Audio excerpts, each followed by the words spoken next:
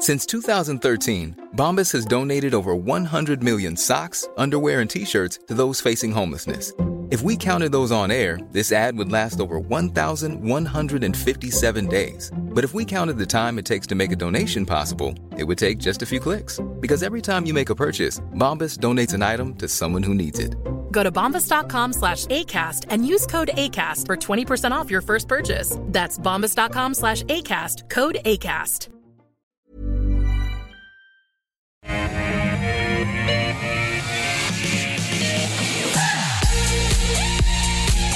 Hello, welcome back to Ausbiz Live from our Barangaroo Studios. Great to have your company for the call over the next hour. We're going to run through 10 stocks picked by you.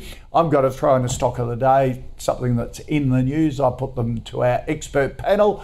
We do it all in 60 minutes. Let's welcome the team. Daniel Ortiz, the stock doctor. Daniel, in Melbourne, grand final week. Has the buzz started?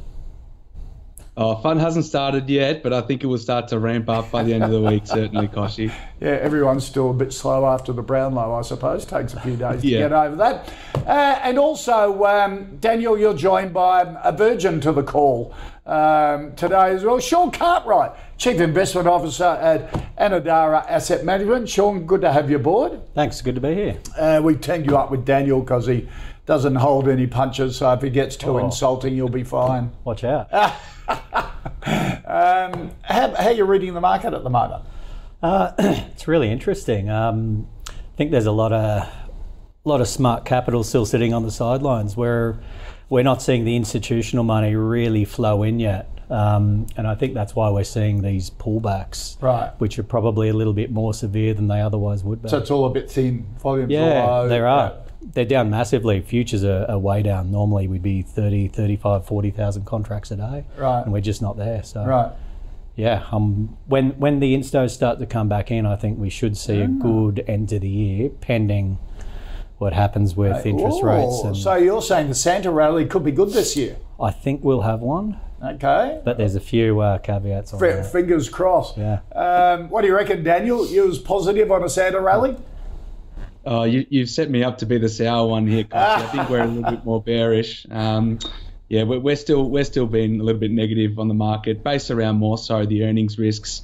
And obviously the uptick in oil prices recently is a bit of a concern, and what bond yields are doing, another concern for markets, especially risk markets. So I think we're still happy to sit mostly on the sidelines at the moment, and just wait to see how things play out, Koshi. Right, okay, yeah, it's a bit of a crossroads at the moment, isn't it? Let's see how the rest of the year plays out. This half hour, in the first half hour of the show, we're going to be taking a look at Trajan, Rural Funds, Azure Minerals, Elevate Uranium, and Wesfarmers. Stock of the day, though, thought we'd run our eye over a bit of a perennial favourite here on the call, Endeavour Group, since it was spun out of Woolies not that long ago.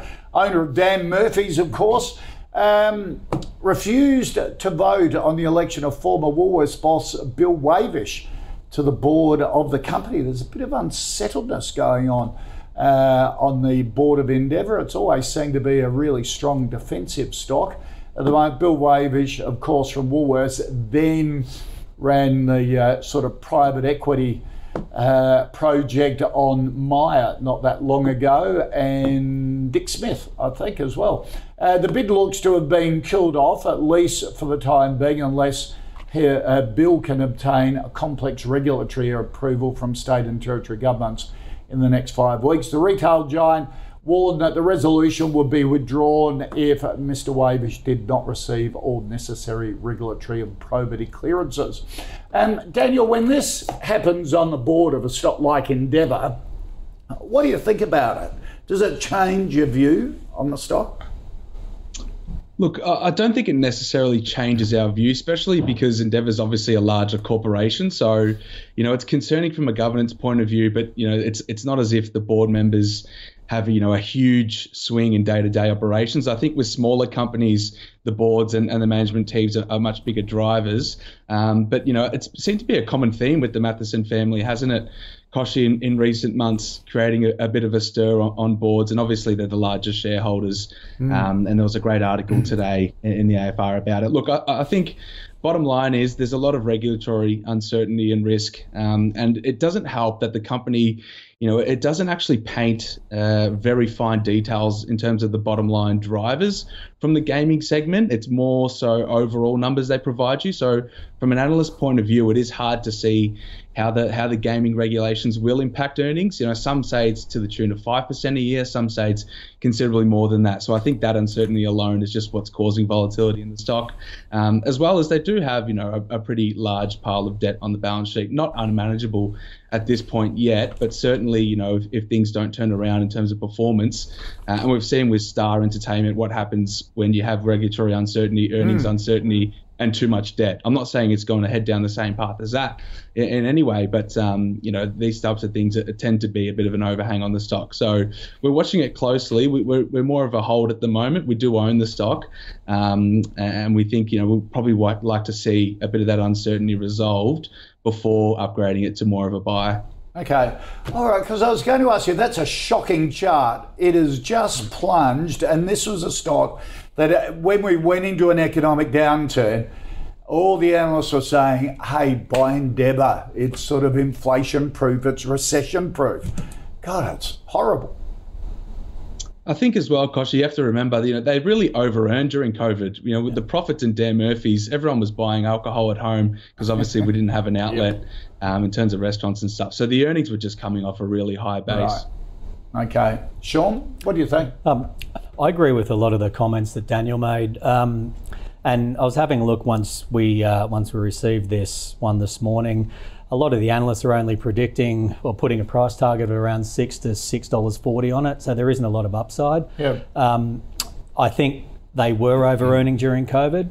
I think and I think the debt, I think while it is manageable, like Daniel said, I still have, I wouldn't be looking to buy right now, but if you're already in, I'd hold. I think with China looking like they're going to ease the tariffs on the wine trade, that might give it a little bit of a kick. But I don't think it's enough to make it a buy. Because it's they have quality assets, don't they? It's sort of, when you drop down like that, a lot of sort of private investors would be thinking, oh, is this a bargain when it's being slammed because of the board disruptions? Yeah, I think that's a real risk. Right. And we have a lot of discussions with our clients around these things when charts look attractive and appealing, whereas the chart doesn't always tell the whole story, especially when you've got these potential headwinds in your way. It's a good lesson, isn't it? It is, and I just don't see enough value to pile into the stock now. So you got time on your side. Yeah. Okay. All right, let's get into a hold from both Sean and Daniel on Endeavour. Let's get into the first stock that you want us to take a look at. And Sean, Josh wants a view on Trajan, basically the life science devices products around the world. They manufacture US, Australia, Europe, Malaysia.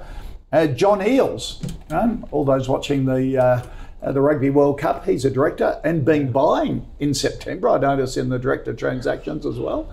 What do you think of Trajan, Sean? Look, as you can see from the chart, it's been pummeled in the last couple of months. I think the market was probably pricing in that it would probably grow a little bit quicker than it did. They do produce really quality niche products that are quite hard to replace. See, Life 360 has done really well, hasn't it? Do you think people have been going, oh, gee, they've done well? I think so. I think there's a lot of that. I think, and again, when we speak with clients in the market, they tend to try to buy the thing that hasn't run yet. And again, I think that's a bit of a mistake. One thing that I can see as a little bit of a tailwind is they've got multiple potential future products that they're working on. I think they'll continue to get some decent R&D tax incentives. I think following their recent acquisitions, their accounts looked a little bit messy this year, and I think that might be one of the reasons that it's been sold off so heavily. They don't really have any big names on their register apart from Australian Super. I don't see any reason to buy, but if you're already in the stock, I'd probably say it's a hold, because I think there will be some upside from here. Not enough though if you aren't already a holder. Right. Okay.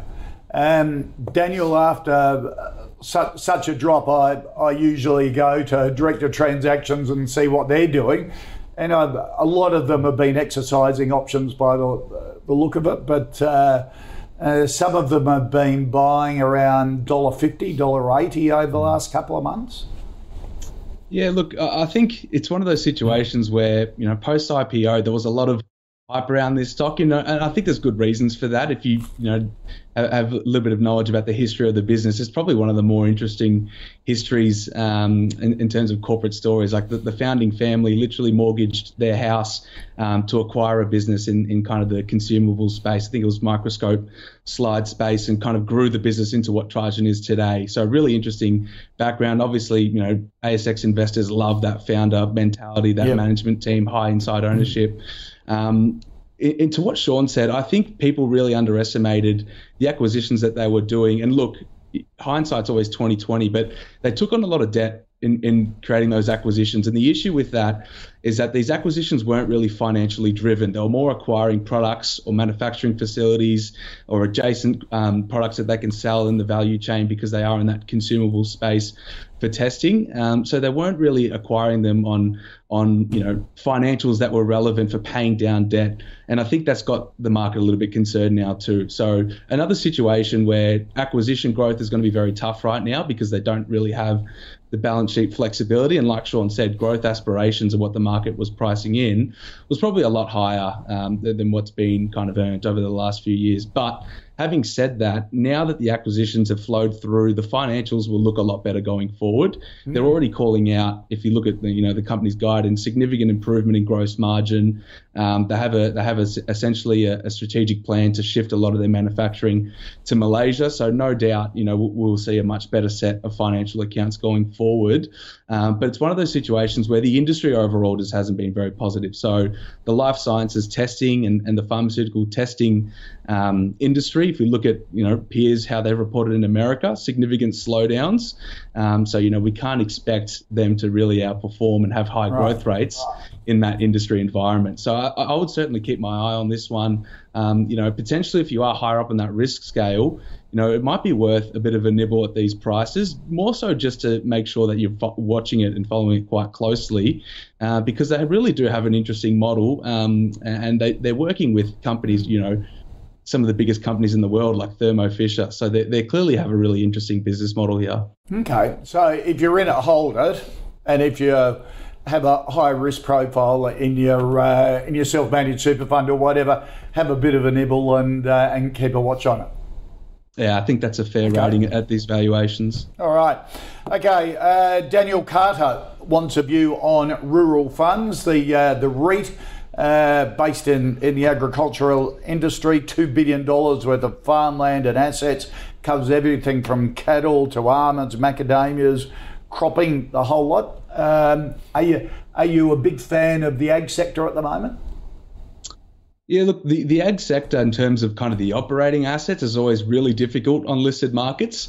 In terms of owning the property and in particular the water rights, I think is a lot more of an attractive space for kind of that alternative asset exposure. I will say, Stock Doctor's got a pretty long history with rural funds. We were pretty significant investors, a few years ago, and the team and David Bryant, they have a great kind of track record in growing the portfolio. And one of their huge kind of strategic drivers is to perhaps acquire, farmland or assets and redevelop them for better use. So acquiring it perhaps, under a different farming arrangement than upgrading it for grazing land for cattle. So when you do that, obviously you're incurring a lot of the costs up front in terms of debt, in terms of redevelopment costs, and you don't necessarily get the benefit until you start really leasing that portfolio up. So they've had that issue in recent years, specifically when they acquired macadamia orchards. They're redeveloping it, they're upgrading it for better use, they're installing irrigation systems, and then they're still in the process of leasing that out. So there is a bit of a gap between what I would say, cash flows and expectations should be, versus what they are right now. Look, I think, the valuation at the moment looks really appealing, but just because the difficulties we're seeing in the REIT space with interest expense costs and the level of gearing they have, potentially probably more on the hold side at the moment. I think it's another one where arguably you could nibble it, but there are genuine kind of risks to the outlook in the balance sheet. I think need to be recognised. Yeah, Sean, that issue with REITs at the moment just sucks everybody in, doesn't it? They're just not the place to be. No.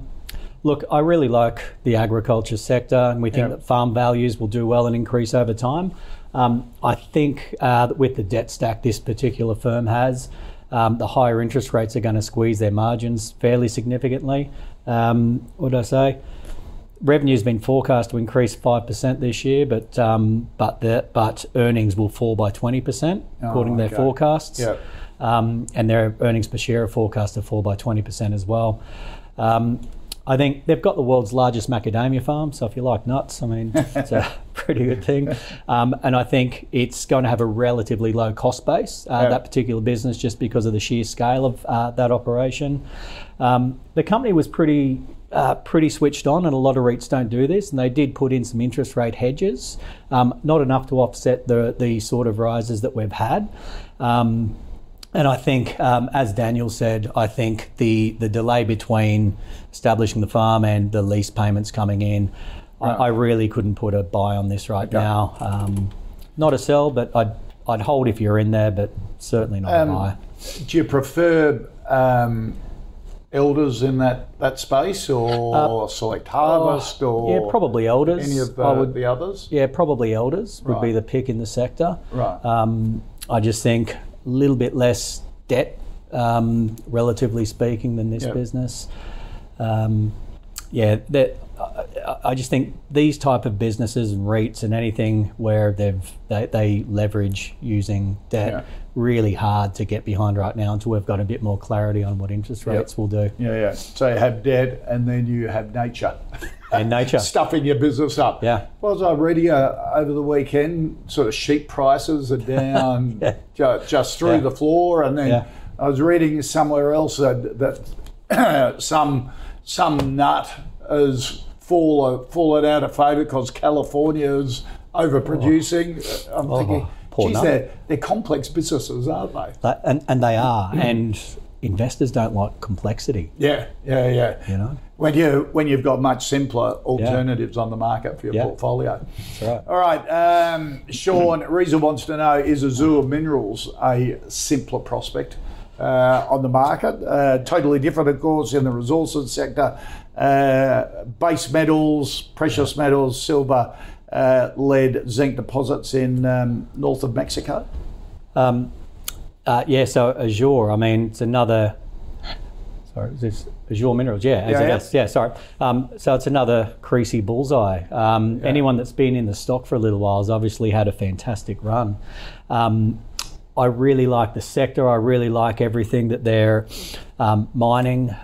They're now really well capitalised. Look at that chart. Oh, it's extraordinary, isn't it? Like I said, it's another Mark Creasy bullseye. Yeah. Everything he touches seems to turn to gold. Yep. Yeah. Following their recent capital raise, they're incredibly well funded. They tacked on a $10 million SPP, and I think they had something like $20 million worth of demand. So that growth there is despite existing shareholders being watered down. Well, existing shareholders had the opportunity, from a capital raise. to participate through the SPP. Right. Now, I'm going to say something that's probably really unpopular, because I think long term this will be significantly higher in a few years. But I think in the short term, I'm a sell on this. It's just too hot, and there's too much speculative money in there. I think following the amount of money they've just raised, I think what we tend to see in the month or so that follows is some of that stock seems to fall out, and I think there are going to be buying opportunities a little bit lower over the next 3 to 6 months. But long-term, great company, just not right now. So fundamentally, good company, but it's just got way ahead of itself. So if you've ridden it up, take your profits, buy back in later. Yeah, I just don't see value at these prices today. Okay. Daniel, what's your view? Oh, look, this is what dreams are made of in the resource speculation space, isn't it? And like Sean's pointed out, Mark Creasy, I mean, he's got so many fingers and so many pies in WA in tenement holdings, and famously discovered the Nova mine and sold that to IGO, and he's hit it again here, a big winner. Not only does he hold, I think, 15% of the company, he actually owns 40% of the project directly. So, wow. I think the market cap's about 1.2 billion. Yeah. The implied valuation of the project's over $2 billion right now. So, for a new stage exploration find, it's in the lithium space. Things are very hot right now, but I mean the valuation is just incredible. I think people, that they are quick to judge, but they actually had a takeover offer and not really publicised. But I think SQM effectively wanted to take them over at about $2.40 per share recently. So they were a big investor in the recent placement as well. And now they hold about 20% of the stock. So when we talk about explorations and discoveries in the space, I think Andover is probably one of the biggest and best in Australia in recent history. Some comparisons have been floated in terms of valuations. Looks like they can arguably be bigger, higher grade and closer to surface than Kathleen Valley, and also that the location is a lot better, much closer to infrastructure and ports. So, and that's been taken over for over $6 billion right now. So there's upside, but the timeline to that is probably a little bit too far out for us to be buying here, Koshi. I think if you're in it, like Sean said, I'd certainly be taking profits. But there's a genuine reason why the valuation is sitting close to $2 billion right now. This could be a huge discovery. If you look at where they're continuously finding lithium, it's hundreds of meters outcropping away from initial hits. So, it looks like something that can be quite large. And if it does and it gets to that point, there will be takeover interest for this deposit. So while lithium producers and explorers are easing at the moment, this has gone against the trend because it's and would attract a lot of interest from people wanting the next big thing in lithium as the major players stabilise. What's a fair price for it? Like if, along with Sean, you're taking your profits now, buy back in on a pullback, what's a reasonable pullback level to get involved? I think arguably, considering SQM's already made a bid at 240, you could potentially say, well, that would be a bit of a line of support for the company. They'd be interested in those types of valuations. And SQM obviously have done the work in what they think the project is valued at. In terms of valuing it at this point, Koshi, we don't even have, an established mineral resource. So it's, it could be anything from $0 to billions of dollars. The range is just too wide. So that's why I think it's prudent. Take your profits. It's something that you'd continuously want to follow, certainly, because it has that huge potential. And there's a scarcity of deposits in great jurisdictions. We look at companies like Leo Lithium and what's going on in Africa, there simply isn't a better place to invest than Western Australia, especially for lithium. So, I think there's genuine reasons why the price is where it is. But, at these levels, you've got to be taking profits. Yeah. What level would you look at it, Sean? Oh, fair way back. I'd need to see the market cap below half where it is now to buy. I don't think it's going to get there because there's so much speculative money in there now. But that's okay. There's a lot of other good opportunities. Okay. All right. Okay. Daniel, is one of those opportunities Elevate Uranium? Tim wants a view on that. Only recently listed, isn't it? Elevate? Oh, no. It's been around a while. How's that? Around a while. Tenements in Namibia and also in Australia as well? Yeah, not one I followed too closely, so I probably can't give a really great insight into it. But just looking at recent presentations, it seems like not only do they have various kind of exploration projects in the uranium space, but they also have some type of I think processing technology that they're saying will help them in development and potentially some bit of IP which can improve recoveries and beneficiation as well. So look, there's interesting things going on here. I think the board and management team have been in the industry for quite a number of years. So something to perhaps look at a bit further. I do know there's only about $10 million in the bank, so no doubt they will need to tap markets again relatively soon. soon. And I would say the uranium space is probably the new kind of hot thing in the mineral sector. People are kind of starting to fade away from lithium, perhaps aside from Azure Minerals, and they're really starting to get more interested in the uranium story. I've probably seen this cycle, play out a few times in uranium, the argument about there's not enough supply for the demand that we're expecting going forward. And, it's just a very difficult industry to invest in because, in terms of supply, we have one of the biggest producers in Australia in Olympic Dam in the uranium space. So I think there are kind of mountains of supply that can come onto the market. So I think if you're in this, you're probably more looking perhaps for a bit of a trade on sentiment around uranium and their technology. But I just simply don't have enough really to give a qualified opinion on it. Okay. Sean, what do you reckon? Bosses had a run, Paladins had a run. As Daniel was saying, it's pretty easy for supply to come on, isn't it? We've got so many uranium mines in mothballs at the moment that are developed and just need to be switched on. Yeah, well, full disclosure, I own this right now, as do quite a few of our clients and investors. I really like this business, and it's something I've been following for a little while now. Right. Like Daniel said, outstanding management team with a lot of experience in the area. If you're looking at the sector in general, you've just mentioned Paladin, Boss. They've gone on fantastic runs, and we've been invested in those for quite some time as well. So Sprott, they set up a brand new uranium ETF about a year ago, and when they did, every uranium stock on the planet went on a massive run, and that was what really spurred Paladin and Boss to where it is. Right. I'm not sure if Sprott have bought into Elevate, but they are in a fantastic jurisdiction. They've got some technology that they'll be able to license out. They've got a great team. And I really wish that Australia would get on board with uranium. Yep. Not a popular view with a lot of people, but we've got an energy minister that's making comments that aren't based in fact. Really, really silly of him to do that. Uranium, I think, for our country is the answer to cheap baseload power, and I can't believe that the energy minister's letting the green agenda kind of push him around. And well, a lot of people say it's the only way to get to our emissions targets is to use uranium to provide baseload rather than gas and coal. I couldn't agree more. It is the net zero targets that we've set, they're unachievable, and I think the reason that we invest in the energy sector is because government spending is going to have to increase so much, and that's going to push the valuations up at the companies like this. We have to use uranium if we're going to achieve these targets. Otherwise, it's just a bit of a pipe dream. So buy at these levels. I see value. Better alternative to Boss and Paladin. With regards to upside from here, I think so. Okay. Yeah. All right.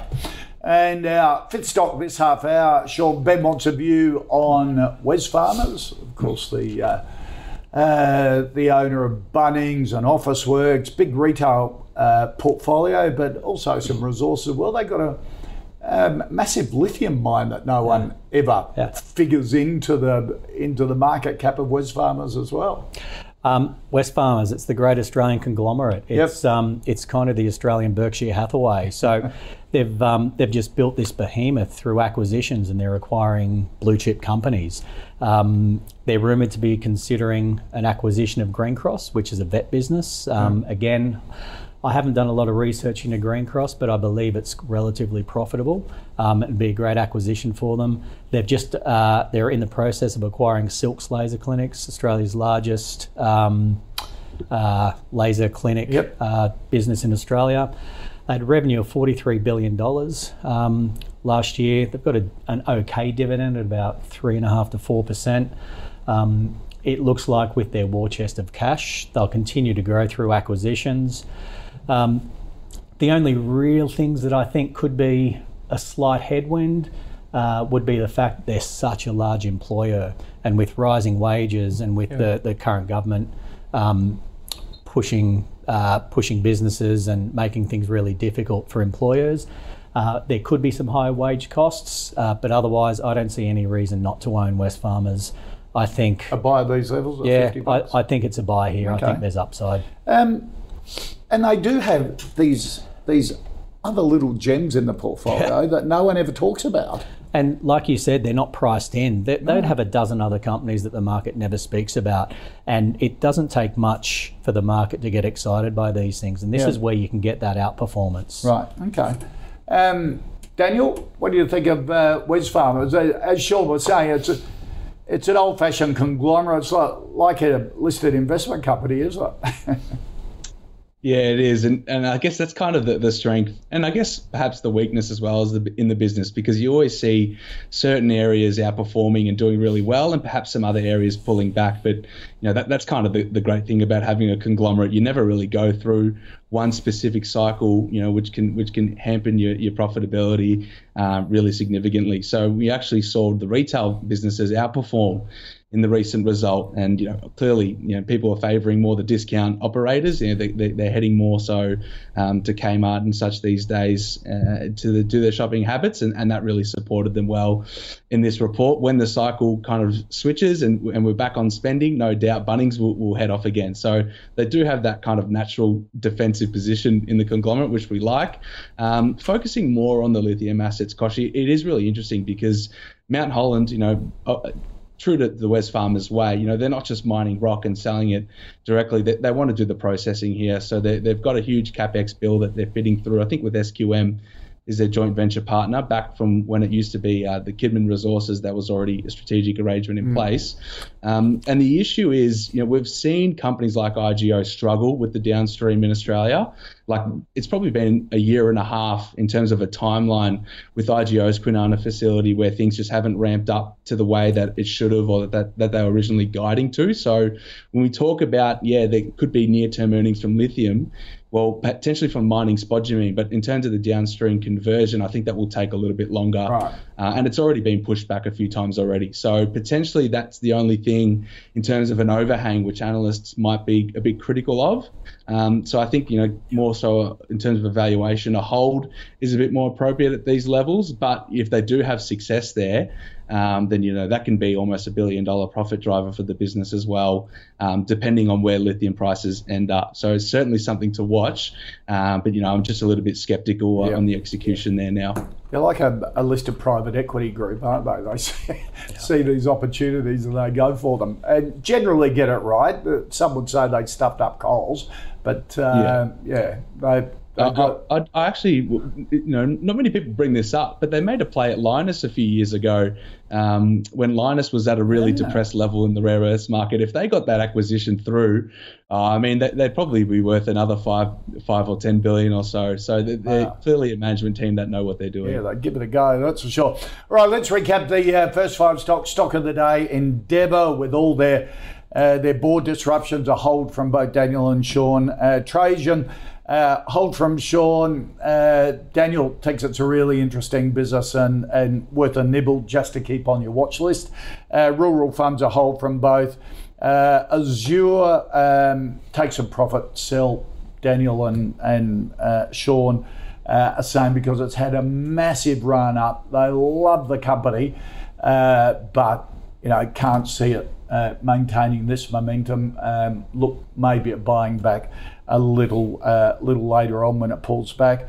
Elevate, a buy from Sean in the uranium market. He's been following it closely. Has clients in Elevate and have ridden the share price up. And Wesfarmers, a hold from Daniel and a buy from Sean.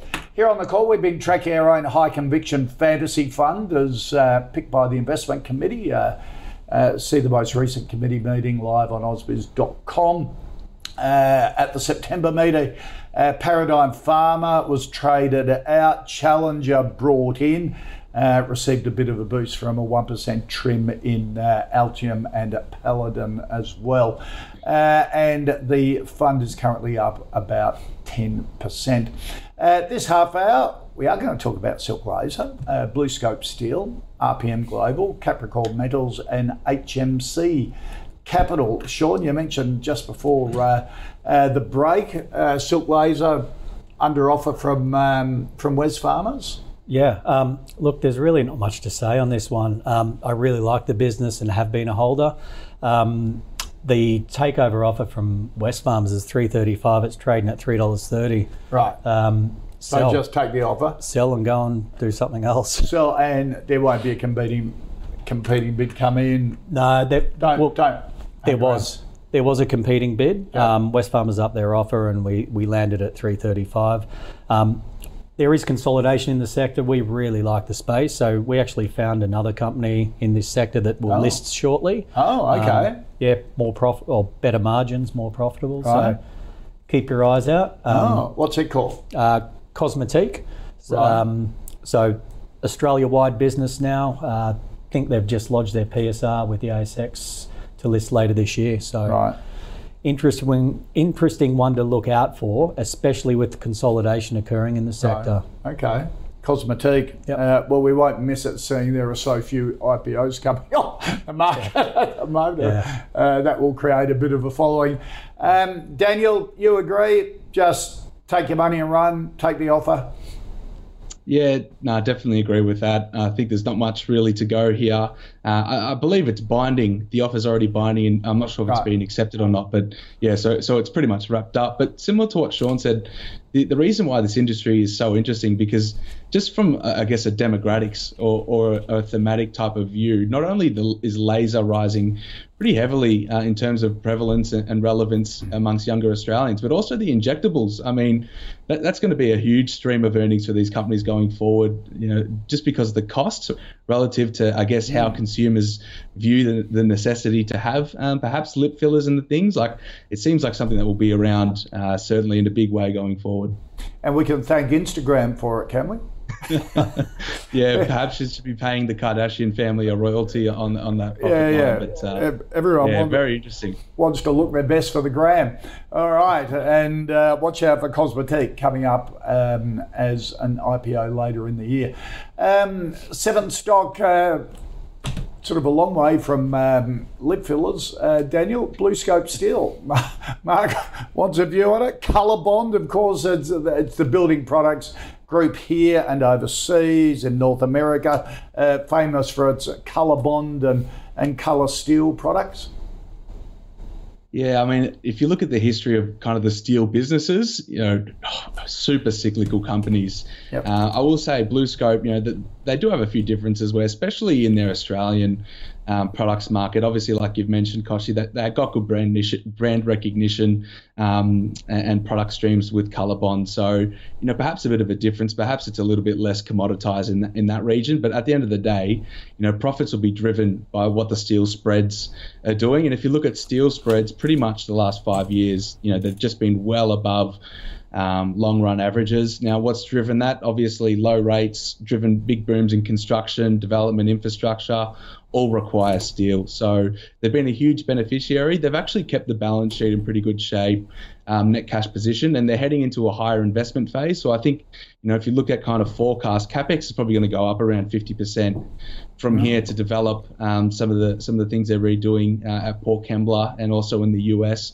They've also called out acquisitions, as well as obviously they've got a buyback program going on. Now, you're doing that into a period whereby demand might be a little bit questionable, depending on obviously the length of period that we have rates higher for longer. And not only that, but you have this interesting thematic in the US. There's been a lot of labor strikes. So, for example, the automotive industry has had numerous strikes. Now, that's one of the biggest drivers of steel demand. Will that put a bit of a delay on purchasing or restocking? We've already seen in China, some of the construction groups have called out, potentially a delay in their restocking of steel purchasing. So I think there are a few risks, in the near term, perhaps, not really priced in. The stock looks cheap, but any cyclical business to this extent always looks cheap at the top of the cycle. So, I think we'd be happy just to be a seller at the moment. And the last thing is that obviously iron ore prices and coal prices continue to be above where they've kind of the prices they've used for forecasts, which is another concern. So I think at the moment you can stay out of it, but probably one you want to look at when the cycle looks really bad. Okay, Sean? Look, we're a hold here. I like the business, great fundamentally. Share price has seen a little bit of weakness in the last month or so as the Chinese steel mills have started to step up production. I think they've got significant growth potential in the United States, so there should be some tailwinds to their US earnings. You may have heard about the they've decided to contest the ruling against them with the ACCC. Yeah. It was only a relatively small fine for them at $57 million or so. So Yeah. nothing to be concerned about. But that steel price with China, though, Yeah. to keep the mills going in China, they're going to have to export a lot more. Yeah. Because demand internally, the property market is just collapsing. So there's going to be no buying there for it. No, I mean, the good thing about BlueScope, they've been a little bit, they've been quite strategic. So they're now the owners of the second largest metal and painting company called Coatings. They've established a brand new recycling business as well. They purchased Metal X. Yep. So while I probably couldn't say it's a buy right now, I definitely think it's a hold if you've already got it. That's interesting. The same concerns that Daniel had with some of the headwinds, but I just think it's a relatively well-run business. Okay. And I think there's a lot of upside from here. All right. Okay. All right. Thank you for that suggestion, Mark. Now, Charles wants a view, Sean, on RPM Global, technology software business, mainly in the focusing on the mining industry.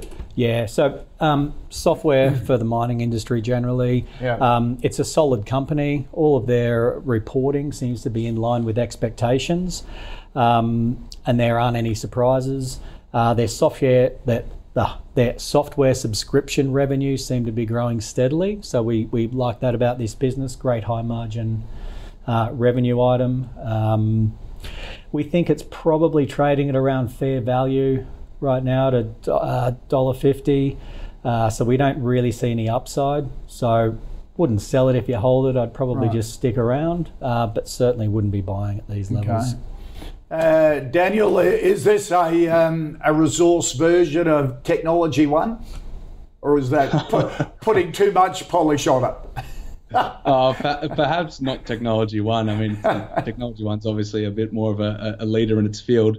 Although I will say there are obviously hallmarks in terms of what the business has been reporting over the last few years that are really interesting. So, I actually thought Aussie Broadband had one of the best reports in reporting season, and I actually thought RPM Global was up there as well. Now, the reason why is if you look at the numbers just on its own basis, it doesn't look like there's anything obviously, really strong about this business. I think that's being obfuscated by a few things. Number one is that it still has a pretty large advisory base of revenue and earnings, which obviously, advisory in the mining space, very low margin, and a lot of the performance linked revenue goes paid out to bonuses to staff. So that low margin business kind of, really hides the bottom line. Another thing is similar to Objective Corp, that they expense 100% of their R&D. So I would say the bottom line, if you compare it to other software companies, looks very different for that reason. And the third is that they're still ongoing for this transformation from license sales to annual recurring sales. So I think you'll see the bottom line significantly improve going forward. A lot of analysts have called this out who cover the stock, but they have $130 million effectively in software sold. It's just yet to be recognized. Now, if we look at kind of the contribution margins the company puts on those numbers and what competitors, historically have shown, there's no reason why they shouldn't be able to generate 30% operating margins on that figure. And that's going to be a huge kind of increase to the bottom line and will make the numbers look really good going forward.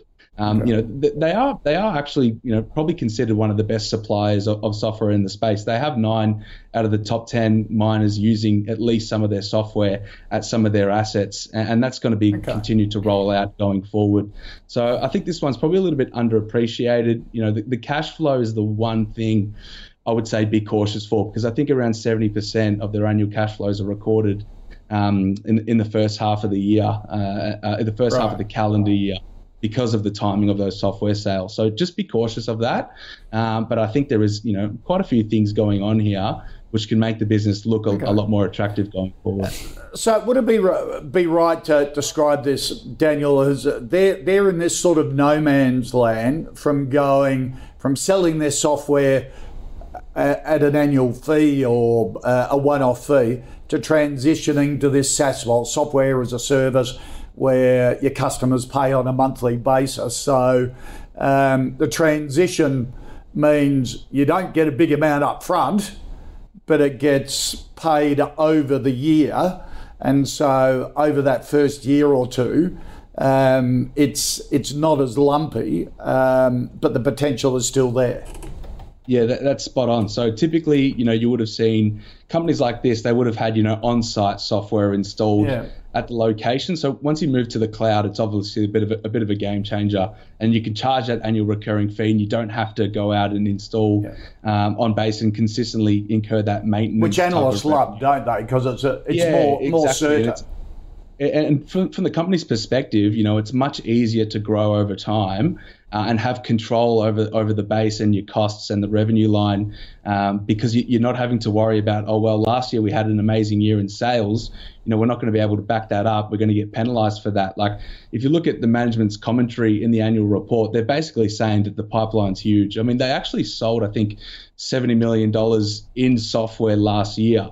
But obviously that revenue is not going to be recognized, until the revenue is booked. So I think there's pretty big momentum here that isn't really being well digested by the market. I mean, I think it's about a 330 million odd company, 30 mil net cash, and just from the software margins that they should earn on what's already sold, I think the valuation probably prices in. It doesn't seem to be really pricing in continued growth at all. And if they can achieve that and the numbers look much better, I think it will have a bit of a re-rate. Yeah, and Sean, everyone lumps these guys in as sort of a mining services company, which will fluctuate with commodity prices, but they're more than that, aren't they? Sort of when they're about running the operations and cutting costs and being more efficient. So they're they can't be lumped in with a traditional mining services group. No, not at all. Like Daniel said, they do have a large portion of their revenue from advisory type services, which is low margin. Also, once they do start booking this revenue from their cloud-based software, I think that will provide a little bit more upside. But I still think, even when I look at it with our team, we discussed it yesterday and changed our mind between buy or hold. We stuck with a hold. We just think it's a fair value. Okay. What was your view, Daniel? Would you buy at these levels? Yeah, I'm happy to call it a buy. Right. Obviously, within reason. You're not loading up on this. There's risk here, but I think it's good enough for a buy. All right, let's move on. Lily wants a view on Capricorn Metals. Sean, one of our gold miners, gold producer, the Karlawinda gold project. Yeah, Capricorn, 100,000 ounces a year production, only recently started. Gold stocks I'm struggling with these at the moment. Now, this is a heavily shorted stock. I had a look, and the open interest on the shorts was about 15 million shares yesterday. So why? If you have a look at what happened, so the gold price, you would have expected it to come off as interest rates have gone up over the last year, but they haven't. So I think I'm really looking forward to seeing what happens to the gold price once interest rates start falling again. Normally you'd see gold prices go up, so I think some of these shorts are just pricing in that gold is overvalued, especially if there are further interest rate rises. But in Australian dollars, it's really good. Our view is gold's underperforming in US dollars, but outperforming in Australian dollars. Yeah. I mean, I'm a hold. I think that you can't go wrong in gold. I think these guys have got a long mine life, a lot of money to come in. They don't need to spend anything else. I just think looking at the short interest, if there is any weakness or if there is any strength in the gold price and those shorts get squeezed, you could see a really good pop, which could provide you with an opportunity to take some profits. So are all gold stocks being shorted? No, not like this. This is... Okay. Yeah, for some reason... Do you have a preferred gold stock though? Not really. I'm actually not in any gold stocks at the moment, where we exited a little while ago. We're looking to get back in, but we're just not comfortable yet. We want to see gold pull back a bit right now. So I probably agree with the shorts if they can hold out, but wait and see. I mean, having said that, I am a hold. I think if you take a longer term view. Okay. Daniel, what are your views on Capricorn Metals and probably more broadly gold as well? Yeah, I think more specifically to Capricorn, it's probably been one of the best performers in the sector over the last few years. So they're only a recent producer. Before that, they actually had a huge lull in terms of time period where management and the board didn't really get anything done with some of the projects that they had. But there was a bit of kind of activist management. They brought on Mark Clark, who's famous from Regis Resources and developing some of the open pits there, and he's done an excellent job in pushing the company forward. So they actually built the gold project in WA pretty much during COVID, and they built that on time and on budget, which I think is a remarkable effort when you look at all the other issues companies have faced since then, particularly in the gold sector in regards to cost overruns, insufficient labour and the sorts. And basically since operations have started, they've probably had one of the best track records of actually producing cash flow quarter on quarter, maintaining consistency, always meeting guidance. So it's trading at a pretty significant premium for that reason, Koshi. And I would say that's why the short interest is here in the stock, because on a valuation basis, it looks a little bit silly. It's trading significantly above, the much larger companies like Northern Star and Evolution. But perhaps, that management premium is somewhat warranted, and they're looking to restart that. So there's another project there, Mount Gibson, which will double production output from around 100, 125 to over 250. If they're able to do that, once again, execute on time, on budget, and maintain the same cost structure, I probably think the company's actually slightly undervalued given where gold prices are. There aren't too many gold companies, if you actually look into the hedge books, which are receiving really high gold prices, because a lot of them have, poor hedge books from years gone, where they're receiving prices look well less than 20% below the current price. Whereas these guys, they just actually closed out the hedge book. So that's a big kicker as well for revenue. So, I actually think hold potentially even a nibble here if you are interested in the gold space. I'd probably look to sell some of the larger cap names. I think they don't really look very appealing given kind of the project performance they've had. I'd probably sell the likes of Northern Star and Evolution and have a look at something like a Capricorn instead. Okay, all right. And our final stock, Daniel, Andrea wants a view on HMC Capital. We're not talking about a real estate REIT here, but the manager of a couple of REITs, the HomeCo listed funds, and potentially another couple as well coming aboard. Yeah, so I guess these guys are probably some of the most active in the space in terms of deal making in recent years, which I guess is potentially a bit of a risk going forward, because it is a point in the market where things do look a little bit shaky here, Koshi. But, I guess if you're backing HMC here, you're really backing the management team and David DePilla, who's got a pretty good track record in the space. He's really well known for the acquisition they did of the Masters portfolio from Woolworths. And they ended up making a mozza on that. I think they redeveloped those large sites into some of those kind of, regional, large format malls like HDN, their REIT owned. So, they have a good track record. If funds under management has grown significantly, I mean, they're approaching $10 billion. So not exactly a small player by any mark. And we know from the likes of Charter Hall, once you start to see a lot of scalability in that fund, then earnings can really generate really significant growth quite quickly. The only thing that's probably keeping me back at the moment, perhaps, are some of the deals that they've done. Prices they look reasonable, and gearing levels look reasonable, but there's always the risk that things do get a little bit worse. So I'd probably stay on the sidelines for now. But this is probably one of the stocks where if the interest rate story starts to turn around and you want that leverage to risk, you want that leverage to falling rates, probably HMC is the one in the REIT space I'd have a good look at. And HMC, is it better to own the manager rather than the fund? Is this a classic case? You'd rather buy this than the two listed REITs that it manages? I think it depends on what your expectations of an investor are. If you're investing for growth, you probably wouldn't invest in the REITs. If you're investing for income, you'd more so look at the REITs, more of a stable income. But if you're looking for that upside and that real leverage to the rate story, I think HMC is probably one of the better ones positioned for that, Koshi. Okay. Sean, what do you think? And they've just raised, haven't they, for a hospital one, acute... Private equity and a life sciences fund. Yep. I don't know why a fund manager would be listed. I don't get it. I wouldn't invest in it. I'd be a sell. It's a margins game at the end of the day. I think they've got 8. Daniel said it's almost, so 8 to 10 billion under management. Yep. And I think with interest rates where they are, I think the cost of their debt's getting more expensive. I just don't see any value here. I think there are just better opportunities on the market than investing in a fund manager. Just go put your money in their fund if you want to back them.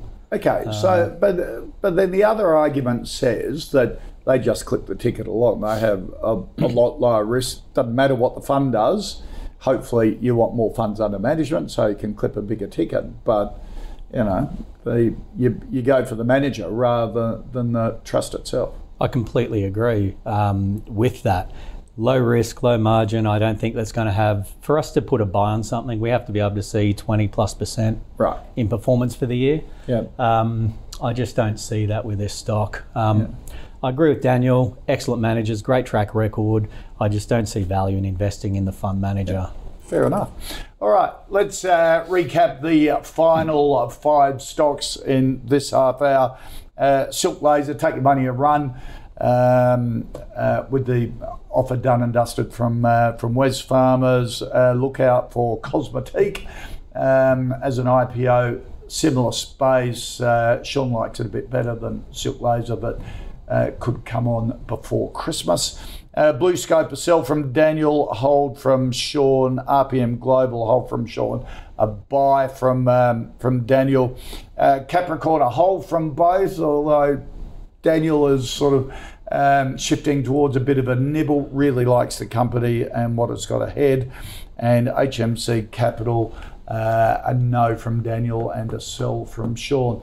Daniel Ortiz from Lincoln Indicators, Stock Doctor. Mate, good to see you. Enjoy the rest of the week. Great to be on. Thanks, Koshy. And Sean Cartwright from Anadara. Yeah, Anadara. Anadara Asset Management. How was the experience first time on the call? You going to come back? Hope so. Good. Don't feel too beaten up. No, not at all. You're terrific. All right, mate. Good to see you. Thanks. That's it for the call for today. Don't forget, if you've got any stocks you want me to put to our expert panel, go to ausbiz.co/call picks or tweet us using @AusbizTV. Stick around, the Pulse is next.